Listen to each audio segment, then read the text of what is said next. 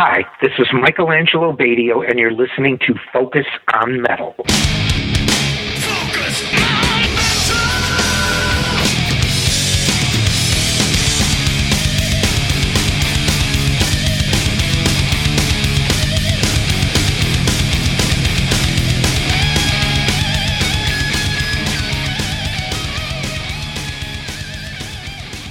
Hey Metalhead, Scott Thompson here, welcoming you to another weekly dose of Focus on Metal. So from the ID that starts off the show, you might be able to figure out that our guest this week is, once again, Michelangelo Badio. We've had Michael on the show a couple of times, and this time he is on to help promote his brand new release coming over on Rat Pack Records. This week it is called More Machine Than Man, and it's another 13 tracks of awesome MAB material. And of course, being from Rat Pack, that means there's some awesome bundles available. So there is still available the hand autographed deluxe CD bundle. So you're going to get the CD, some stickers, and some other good stuff in there, signature guitar pick, and a limited edition insert. They also have the limited edition vinyl bundle as well. They still have some of those available, and you can get those autographed as well. And of course, the test pressing, that is out of stock. And then they also have the Ultimate Fan Bundle, which is the vinyl, it's the CD, it's all kinds of stuff. Also, even a Jam Tracks bundle for guitarists as well. So good stuff there as usual from our buddies over at Rat Pack Records. If you want to check that out, then you want to go to ratpackrecordsamerica.com/Michelangelo Badio. And Rat Pack is RATPAK. But before we get into our convo with Michael, we're going to do something we haven't done for, probably a month and a half, 2 months. You got it. Track of the week.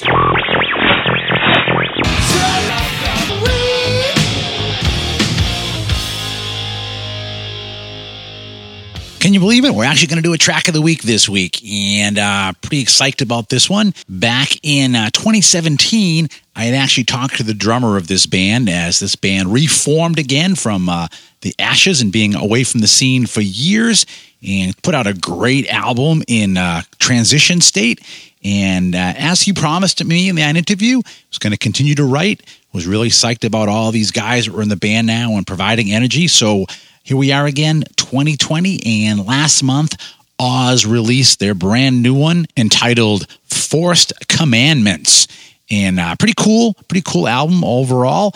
You've got your basic, 8 tracks of pretty great metal. Some stuff with some bass intros, some stuff with some screaming guitar intros in there. If you get the deluxe version, there's also 3 bonus tracks on there as well.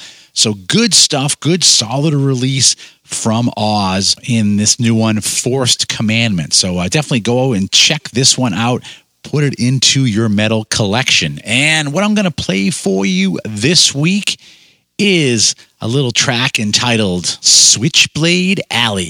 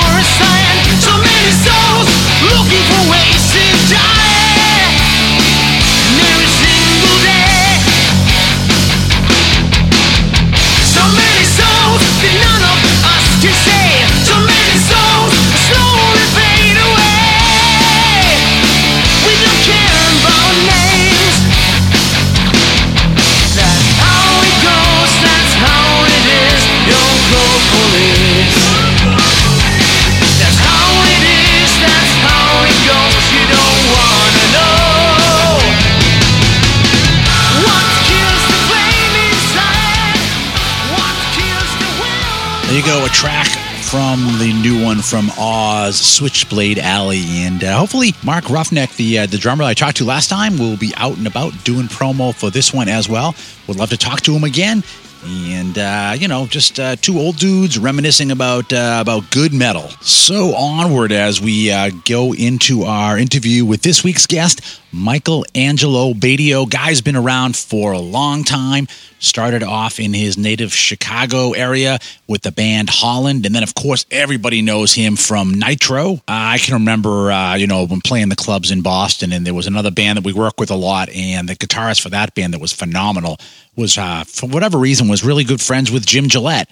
And I can just remember being in the club one night, finding out Jim was there. And I didn't care about that. I was trying to find out whether or not Michael was there or not. I wanted to shoot the shit with him. But since 1993, Michael has been a solo artist, putting all kinds of things out.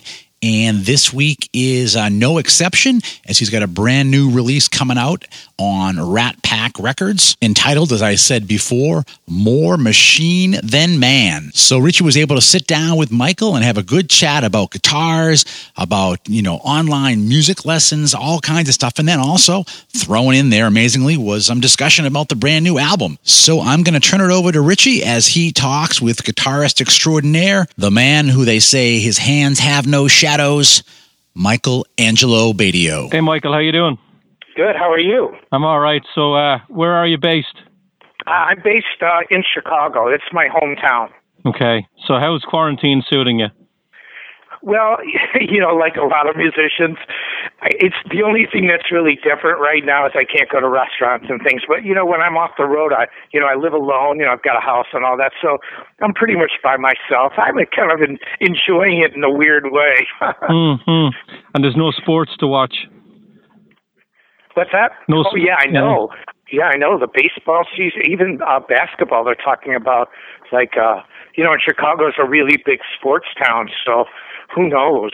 I mean, I was a big Bulls fan, especially in the Jordan era and all that. The White Sox won, the Cubs won, so it's all, they always have a team that does well. The Blackhawks, so nothing right now.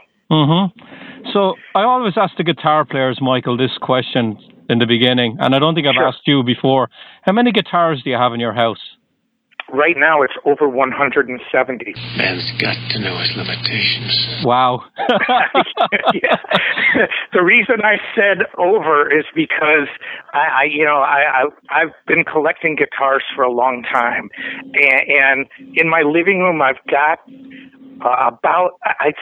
because I keep adding, but it's about 93 on display. And then I'm with a new company called Sawtooth, who's really amazing. And I'm doing an acoustic online show this week. So they sent me 6 guitars, and a 7th one is coming, acoustic. So it's roughly 172, somewhere around there. Okay. When you say you're a collector, is there any particular model that you collect more than others?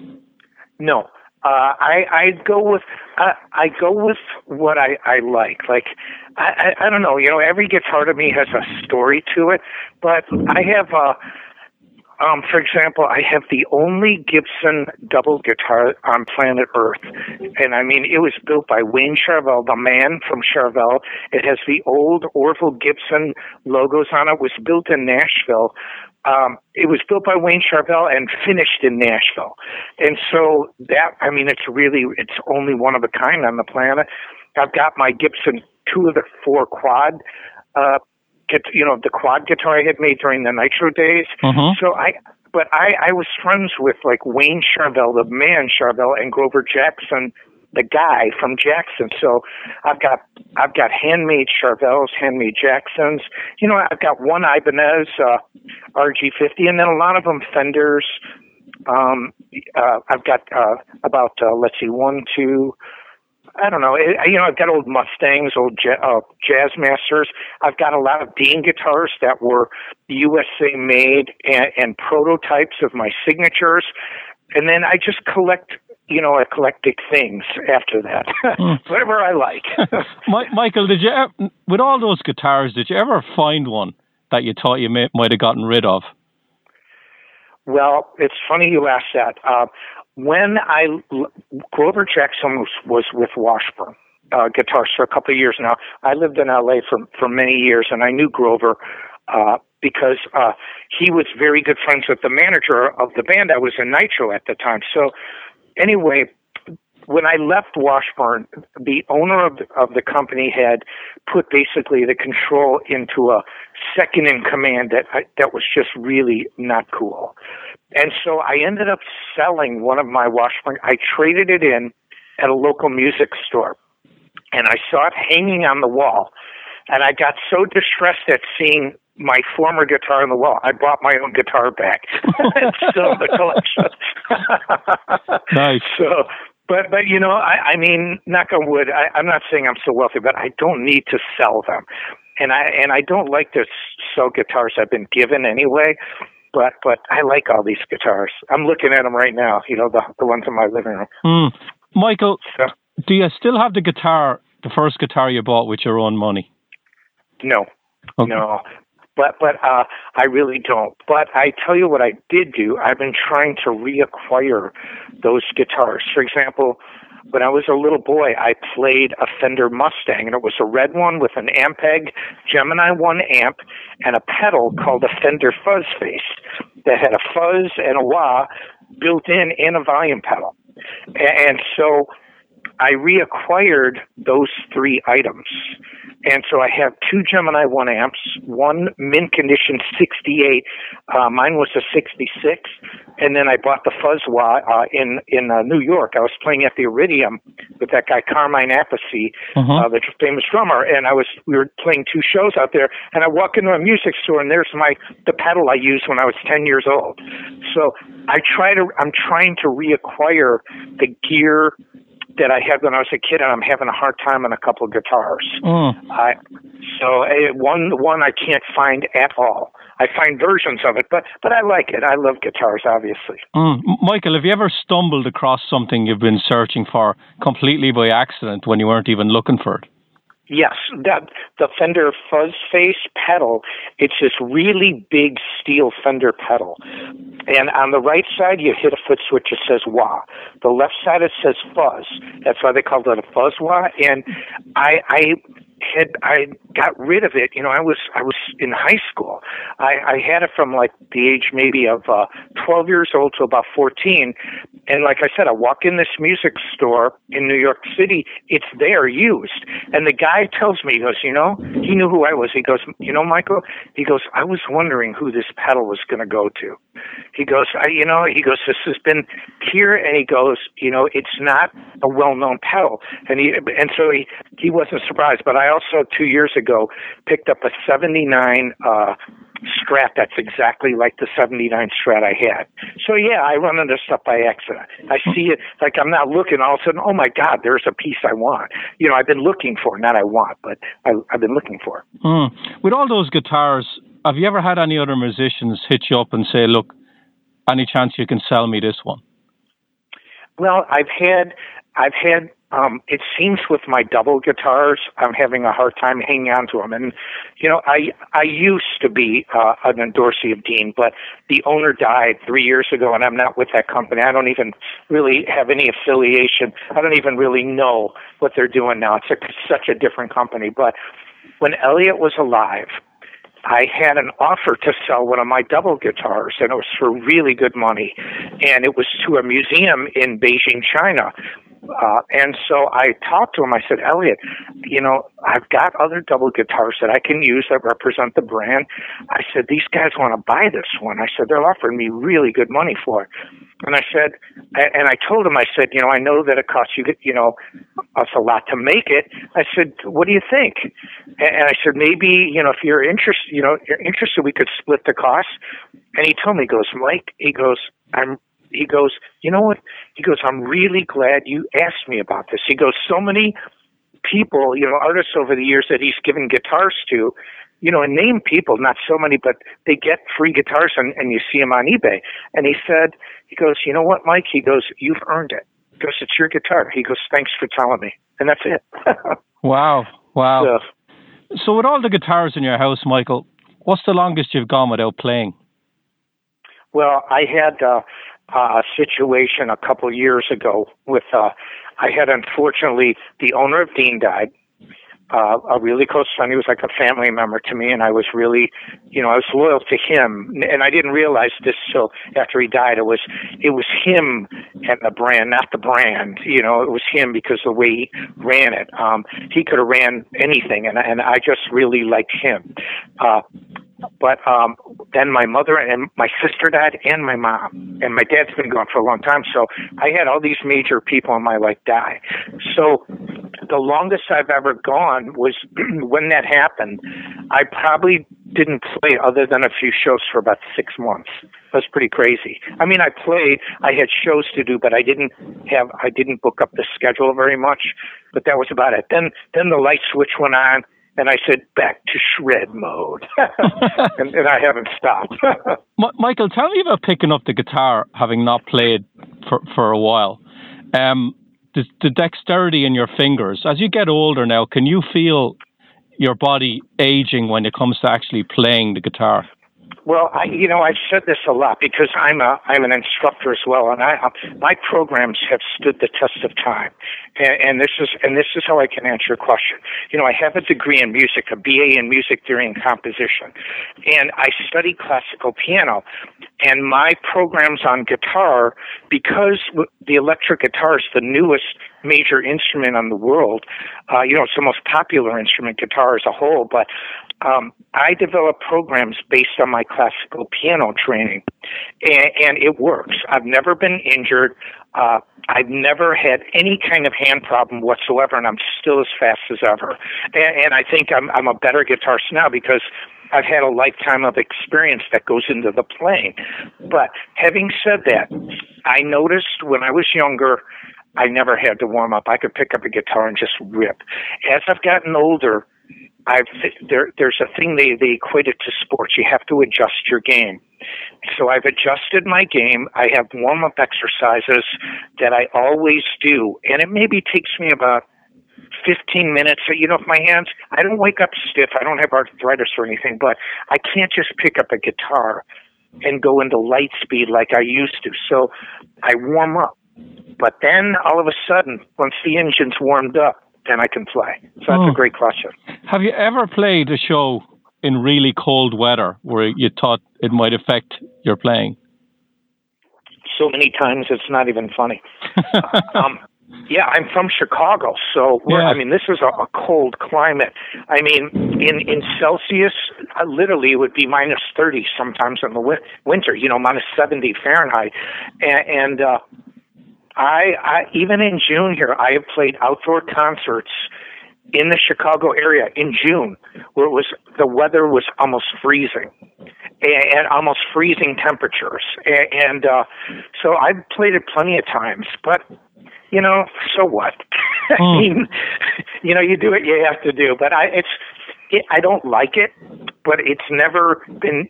Obviously, if it gets below freezing, then we have a problem. But probably. Do you know Celsius or Fahrenheit better? Both. I'm from Ireland. It's Celsius, and over here it's Fahrenheit. Yeah. Oh, okay. Yeah. So, I could. I wasn't sure exactly, but I thought maybe. So it would be anything below, say 32 degrees. Freezing in Fahrenheit. I played at about 40 degrees. That's the coldest I've ever played, and I've done it multiple times. You see, the reason I'm asking you that, Michael, is you can warm up, and you normally warm up in a warmer room, maybe indoors, and then you just go outdoors and you have to play in that sort of weather. That has to affect you. Yeah, it does. But, too, it depends. But, when you factor in lights, and you also factor in adrenaline and moving around, it doesn't hit me that much. And so, it's not like an athlete where I'm using large muscle groups. I'm using my fingers. So now, granted, they get really cold, but I haven't found that much of an issue with it. Now, I don't play at all, but can the cold weather affect the strings and the guitar sound? Yeah, absolutely. You have to, get your instrument acclimated towards whatever, environment it is. A lot of times when it's like that, I'll have like one guitar that I practice backstage, and I have the other guitars, including my double, already on the stage, so that they're used to the way the temperature and the barometric pressure and all that is. Mm-hmm. Now, Michael, one of the things in the press release it says is, the shredding and the fastest guitar player on the planet. How do you feel about being the term shred? Because I've spoken to a lot of guitar players and they don't really like it. They feel that it limits their playing, that they're just judged on how fast they play. Well, let me see. Here's where my degree comes in. What is your perception of the term virtuoso? If somebody says, this is a virtuoso player. You're asking me. Someone who can play any style. Okay, so it means really a very positive thing, right? Yeah. Okay, well, guess what?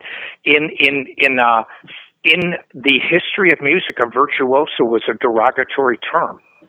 See, I studied this in school. See, throughout history, the haves and the have-nots have always clashed. And so if this was the year 1820, and you referred to me as a virtuoso, it was an insult. Because all it said is that you're technically proficient on your instrument. That's it. But it also meant you lacked feeling. Oh, wow. Sort of similar to like what critics did with the word shred. And so musicians throughout time have had to deal with the same thing. Different word, same idea. So here's what I think about shred. I've had a 30-plus year career. I didn't call myself a shredder. I never labeled myself the fastest guitarist. People have given me this label. I never once in my life said, I want to be the fastest. That's not in my job description. I just want to be as fast as I need to play what I hear. But when people assign the word shredder, I immediately knew what was going on because I studied this. This is the age-old thing, the critics criticizing the haves. And so, the prognosticators, I call them negative internet pundits now. It's the same thing, just different generation, different time. So when I was actually voted like the number one shredder, number one fastest. And I know Steve Vai doesn't like that term. A lot of people don't. I said, Franz Liszt was labeled a virtuoso. It was an insult. And he's remembered more than a century. So I said, I'm lumped in a category of a lot of other famous musicians. So bring it on, baby. Michael, I think people just want to pigeonhole players. I think so. Yeah. Yes. And it's the same with bands, and they try to put the bands in genres. It's just comfortable for them to do that. Yeah, and you know what I do too in my music? I have a song called No Boundaries. It's a really famous instrumental song, and I get these, you get these critics, oh, he can't write a song. Well, let's see, I wrote a really famous instrumental song, it's mine. Wow, we don't count that one. And then it starts off, the first 45 seconds is extremely slow. Oh, all he does is play fast. It's like, okay, all right, so I get it. I wrote a famous song, but I'm not a songwriter, and I wrote the first almost third of the song really slow, but all they do is play fast. Well, that's good. Michael, do you still play piano? Yes, I do, a lot. Have you ever written a song on piano and then you played it on guitar, or maybe the other way around? No, many times. There is a song on my first solo album. In fact, I'm playing it this Thursday, called Peace. And one of the things when I studied music in school, they called it a tone poem. And it was in the middle to late 1800s, where artists thought they actually had an idea where you could depict, say, like a brook or a stream in a forest in music, where you could describe it musically, and they called it a tone poem. So my song Peace was a tone poem. I actually wrote it when I was in England. I've been to the UK many times, and I've only been in Ireland once, so that's the first time I had a proper pint of Guinness. I didn't, and I watched the way they pour it. It was really great. Yeah. But I was in England when I was outside of London, and I was with I was at a friend's house, and he was a distributor of all these, like PRS and Washburn and all this stuff. His name is Gavin Mortimer, and I was with Gavin at his facility. It was a big, huge warehouse, and they had a piano there with headphones, and I wrote the song Peace on piano, and then I later recorded it. So what comes first when you're writing an instrumental song for you? Is it the riff first and then the solo, or can it be the other way around? It's any way. There's no real set method. And this is another thing, I don't mean, having my education doesn't make me a better artist. It doesn't make me smarter or even more talented, but it gives me insights about how other people did this. And see, if I've learned anything over the years, there's no set way to write music. There's none. But I'll tell you what I do. A lot of times I might start with a groove. I might get a feel for a beat, or I might have a melody. So it's, to answer your question, it's kind of all of the above, because sometimes there's a melody in my head. Sometimes it's a chord progression. Sometimes it's just a beat. And then I work on it. And we use, music software now, digital recording, DAW systems, the way composers in the past used notes. They would write it in notation to remember it, and then they could work on it later. They could cross out things. Same what we do today. We're just using modern technology. Have you ever woken up with a song, like it's just written itself? Yeah, but I wish it was like yesterday, like McCartney. He said he did that. I saw that. He said that that's what he did. But he, with scrambled eggs and all that. But yes, I have. And what I do is I use my iPhone and I record ideas. And so, because you think you remember it, but you don't. And so I always have my iPhone ready. Or if not, I'll turn it on. I don't leave it on all the time at night, but I definitely record the ideas and then I come back to it later. I had probably 150 or more ideas for this album alone. Wow. And I used a bunch of them. Michael, how do you come up with song titles for instrumentals with no lyrics? That's a good question. Again, I get a feel for the song. I actually many times don't title them before I write it, because being that it's that it's instrumental, I'll listen to it. Like, for example, my second solo album, Planet Gemini, it's all space-themed songs, and the reason is once I started writing it, that's what it started to remind me of. So. And I think, that's with anything. I think even, I'll bring back to McCartney because the Beatles are one of my favorite bands. He started off with Scrambled Eggs, and then it turned into Yesterday. And I think that's kind of the way I do it too.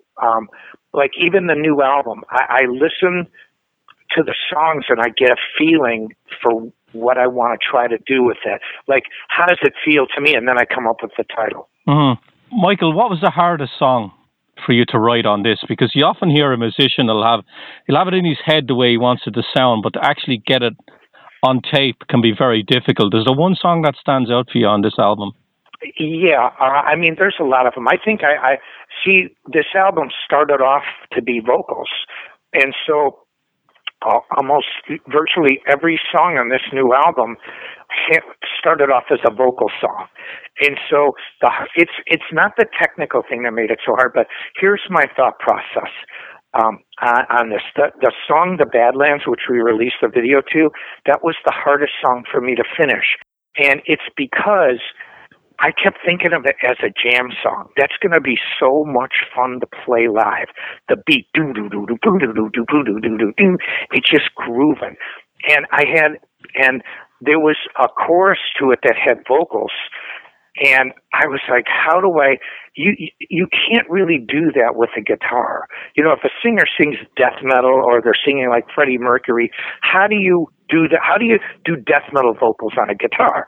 You know what I mean? What I do, whoa, whoa, whoa. And so, what do I do? And so I had to, it took me a long time to come up with the parts to play guitar to, but I'll tell you what I do. But that was the hardest one just to conceptually get. But what I really liked about what I did on this new album, if you listen to my other solos, which I have a lot of, this playing is different. You know, people always talk about phrasing. Well, what is phrasing? It's just rhythm. You know, I'll give you a perfect example. If I sing a major scale backwards, like down, down, down, down, down, down, down, down. Okay, that's a major scale sung backwards.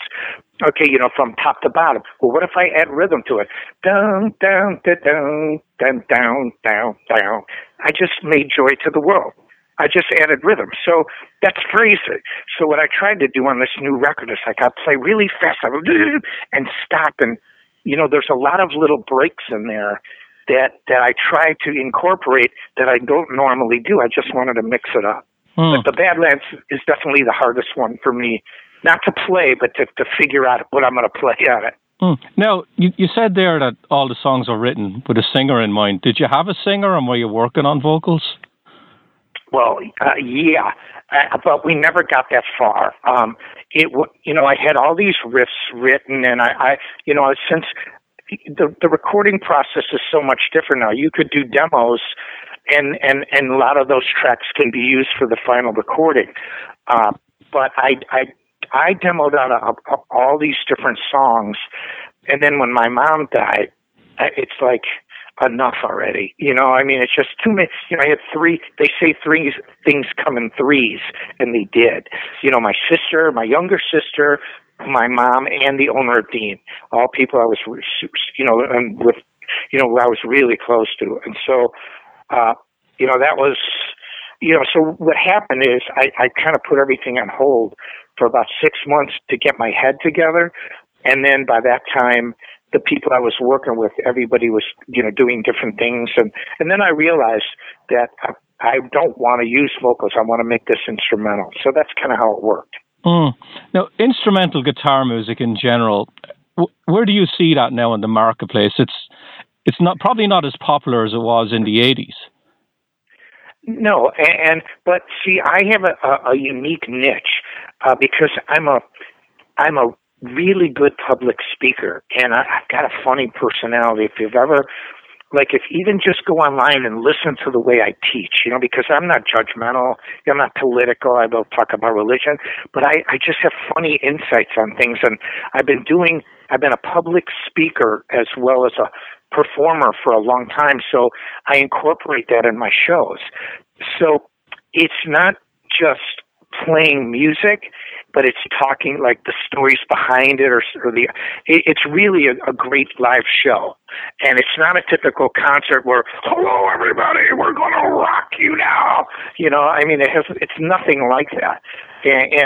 But I think there's you know, Gene Simmons said it best to me. He said that Kiss was Kiss before they had a record deal, and he referenced Madonna. He said Madonna was Madonna before anybody ever signed her. And he said, if you don't know who you are, no one will know who you are. And that's what I do. I know who I am. I'm not really interested in being a pop artist, you know, and I've done really well just by saying, okay, this is what I do. You either like it or you don't, but I do it the way I like it. That's kind of how I see it. Yeah. Michael, how were the 90s for you when all the bands were coming out and all the guitarists were down tuning with no guitar solos? Was that a tough market for you to stay in? Nope. I toured more in the 90s than most people would ever tour in their entire life. And you know what I used to do? I used to do guitar seminars, and I developed a one-man show. And I would make a joke, and here's what I say. I would say, now I know the grunge era is in. I know that guitar solos are out, you know, since the lute for 400 years, they've had guitar solos, but, you know, I would say, you know, that you know, now it's not cool to do guitar solos. And I said, and let's say I was in England or Italy or Germany, I would say, now, I know that American guitar players are not playing guitar solos now. And I said, that is fine. I said, I don't care, because I will play enough notes for all of us, and I will be representing the United States. I'm serious. And, you know, and one of my biggest areas was Seattle, because I was like, screw these people. If they think that it's cool to suck, let them, you know, because, and the thing is, you know, did I like grunge music? Yes. Did I like Kurt Cobain's music? Yes. Did I like him as a guitarist? No. There's a difference. So I didn't, and not that I didn't like his rhythm guitar playing. I didn't like his lead playing because I think he like almost purposely tried to play out of tune. But it's the differentiation between an artist and music versus a technician and the technical facility. So, but man, I toured like an insane amount. Wow. That's good to hear. Yeah. It's never let up. I have my own thing, and I just try to be as good as I can at what I do. That's my goal. I just got a couple of questions, Michael, before I leave you go. Sure. A lot of artists now, because they can't tour, that their income stream from that is gone. That they're offering lessons on Skype. Is that something that you have done, or something that you might do in the future? Well, see, again, this coronavirus has actually played into my strengths. What are my strengths? I can do a one-man show. I'm a really good speaker. And I have very well-known, famous instructional programs. So I've been able to draw really big numbers online. My instructional programs have sold really well. And the things that other bands relied on, which is touring, is something I've never just relied on. See, I'm not, it's not my income is not one-dimensional, that it takes touring. So I've got other ways to make money, and it's been really, it's really helped me during this environment. Because, I'll do free guitar lessons online, and I'll reach, we get, big numbers for these. The last one I did is, over 1,200 questions and comments. And then in turn, I have 13 instructional programs that we sell. And so that in turn has really escalated my instructional program sales. And you do something for someone and it comes, the old thing, it comes back to you. But I don't have to play live just to make money. And that's something I've known about for a long, long time. I don't like to put it, one egg in the basket, as they say. Michael, what's the hardest thing for you about teaching? I give you an example, right?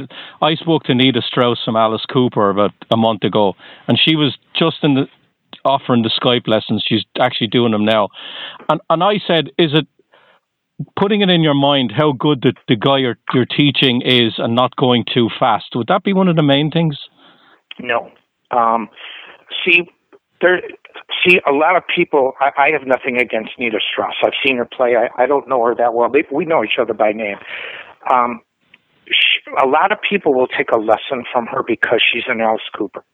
Okay, not taking anything away from her talent, but it's not like she's this person that has this all-encompassing knowledge about a guitar. See, I come from a different place. I come from a place where I can talk about Renaissance counterpoint. I can talk about, why church modes and, how you listen to scales. And here's what I've learned over the years. I know a lot about music.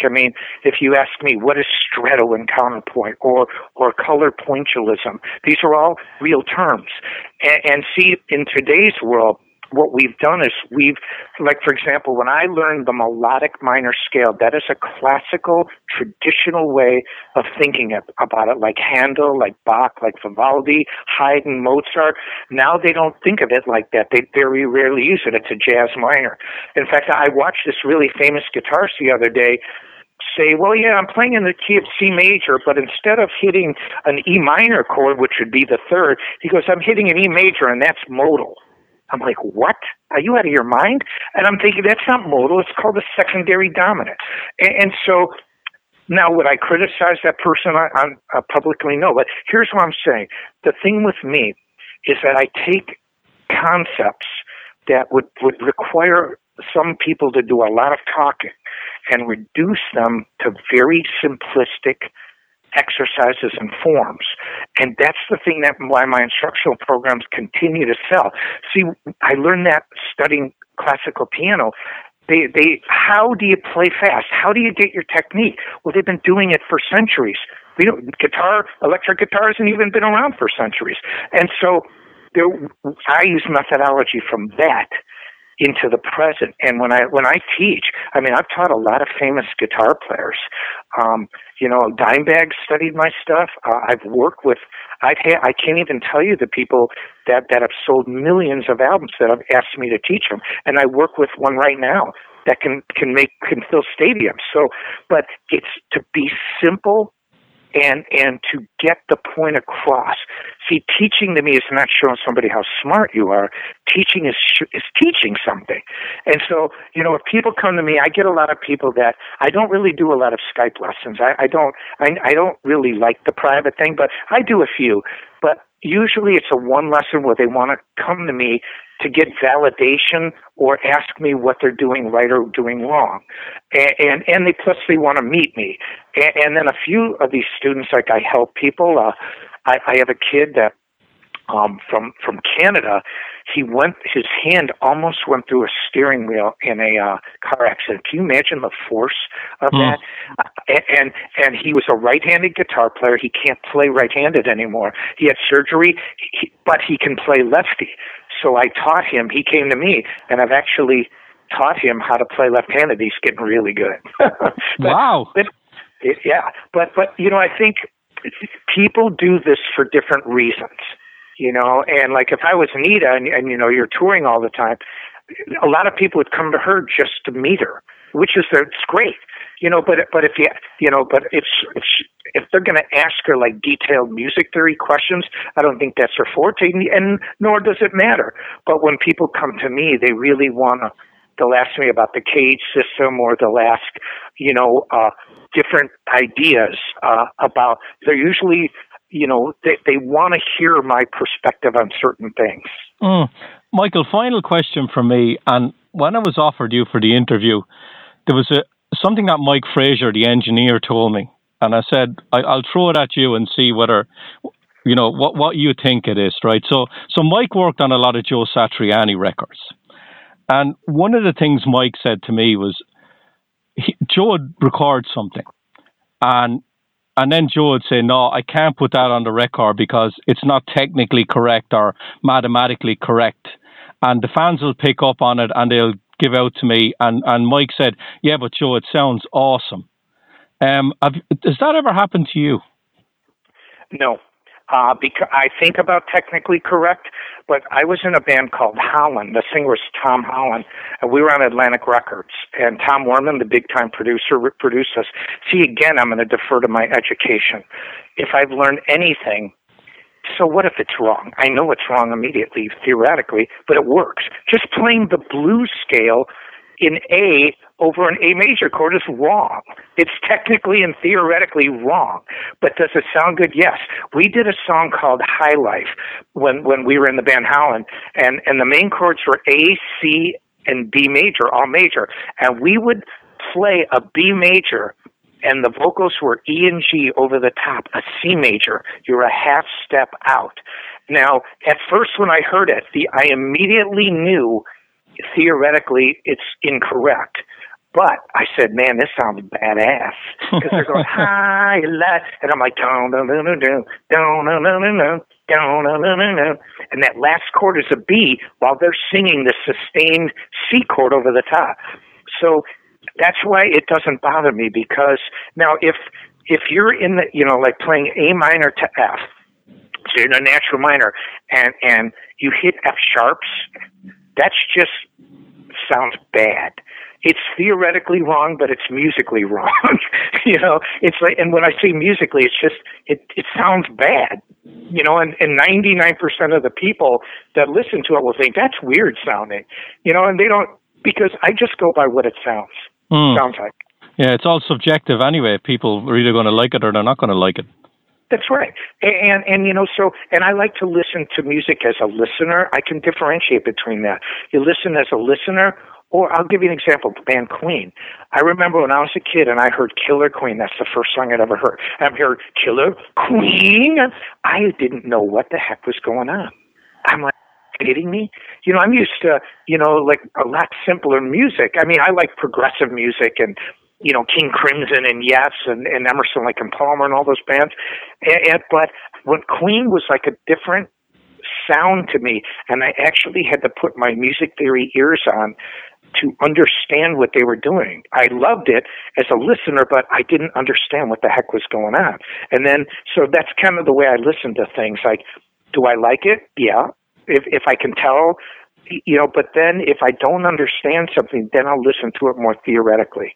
And then that helps me a lot. When you're playing a live show, Michael, can you spot the musician from a guy like me who's just there to listen to the music? Not really, but, I found guitar players are so jaded and negative online. I've made jokes about it, they're just such jaded people, but not really. And to me, it doesn't really matter, as long as they're talking about you. But I've done, my last tour in the U.S. was probably my most successful one, in a long time. I've done a lot of guitar clinics, but we're talking concert. But no, I can't really. But the majority of guys in the audience are players. Not everybody. But the thing about my show is that the way I speak, women like it. They love the stories. And so we actually advertised, and you can bring your girlfriend or wife too. And they did. And so a good amount of people in the audience now were women that actually, they love my guitar playing, but it's the stories. It's like this extra added thing that I have that a lot of people don't, that made it interesting to come to see the show. Well, Michael, give out all the social media sites where people can get in touch with you and where they can buy the record. Yeah, if you see, it's Rat Pack Records, so that's where they can get the new album. I'm really proud of it, and it's different. I try to make all my solo albums different, and this one I really feel it's different, it's raw, it's powerful, but it's Rat Pack Records. And then my website, the Chinese gave me a name, Hands Without Shadows. They said I move so fast that I can't catch the shadow. So my website is handswithoutshadows.com, and my social medias are Michelangelo Badio Official on Facebook and Instagram. Okay. Well, Michael, I'm going to leave you go. It's been a pleasure talking to you again. Thank you. You too. It's great. All right. And have a good rest of the day and stay safe. Thanks. All right, Michael, take care. Bye. All right, Metalheads, that will do it for Richie's chat with Michelangelo Badio. And like we talked about before, you definitely want to go up to Rat Pack Records and pick yourself up your own copy of More Machine Than Man. I mentioned the bundles at the beginning of the show, but, if you don't have to get a bundle, they also have the just the CD, just the vinyl. Hell, if you want to, you can even get this on cassette from Rat Pack. It's one of the things they've been doing lately is putting all the stuff out on old school cassette. And also while you're up there, you can treat yourself if you have some back catalog needs from Michael. A lot of that's also available right up there at Rat Pack Records. And, it's available on your other places you normally go to get your album as well, Amazon, all that good stuff. But why not get it right direct from the source? Because it's coming out this week, and you want to get it freshly baked from the Rat Pack ovens. And just to mention once again, if you want to keep up with Michael, you want to find information, all that good stuff about him, you can go to handswithoutshadows.com, which is Michael's own official website. So hope you enjoyed this one, and we've got more great stuff on the way for you through the rest of June as we tick off the weeks until our annual summer break. Can you believe it? It's almost summer break time again. I think this 2020 dumpster fire of a year has just been hauling by incredibly fast. And I realized it as I'm putting this show together that, holy crap, there's only, a few weeks until we actually take our little summer break. But we've still got a great talk with Mark Slaughter all about the first Slaughter album. And we've also got an incredible talk with Michael Gilbert about one of the classic Flotsam and Jetsam albums. And there's some other bits and bobs that are coming out there as well. And who knows what else in the next week or two that Richie might throw down on the table. And some of that stuff might shift until August. But for this week, that's it. There ain't no more. Stick a fork in it. This puppy is done. So for Richie, myself, and everybody else here at Focus on Metal, have yourselves a great metal week. And as usual, remember... Focus on Metal! Everything else is insignificant.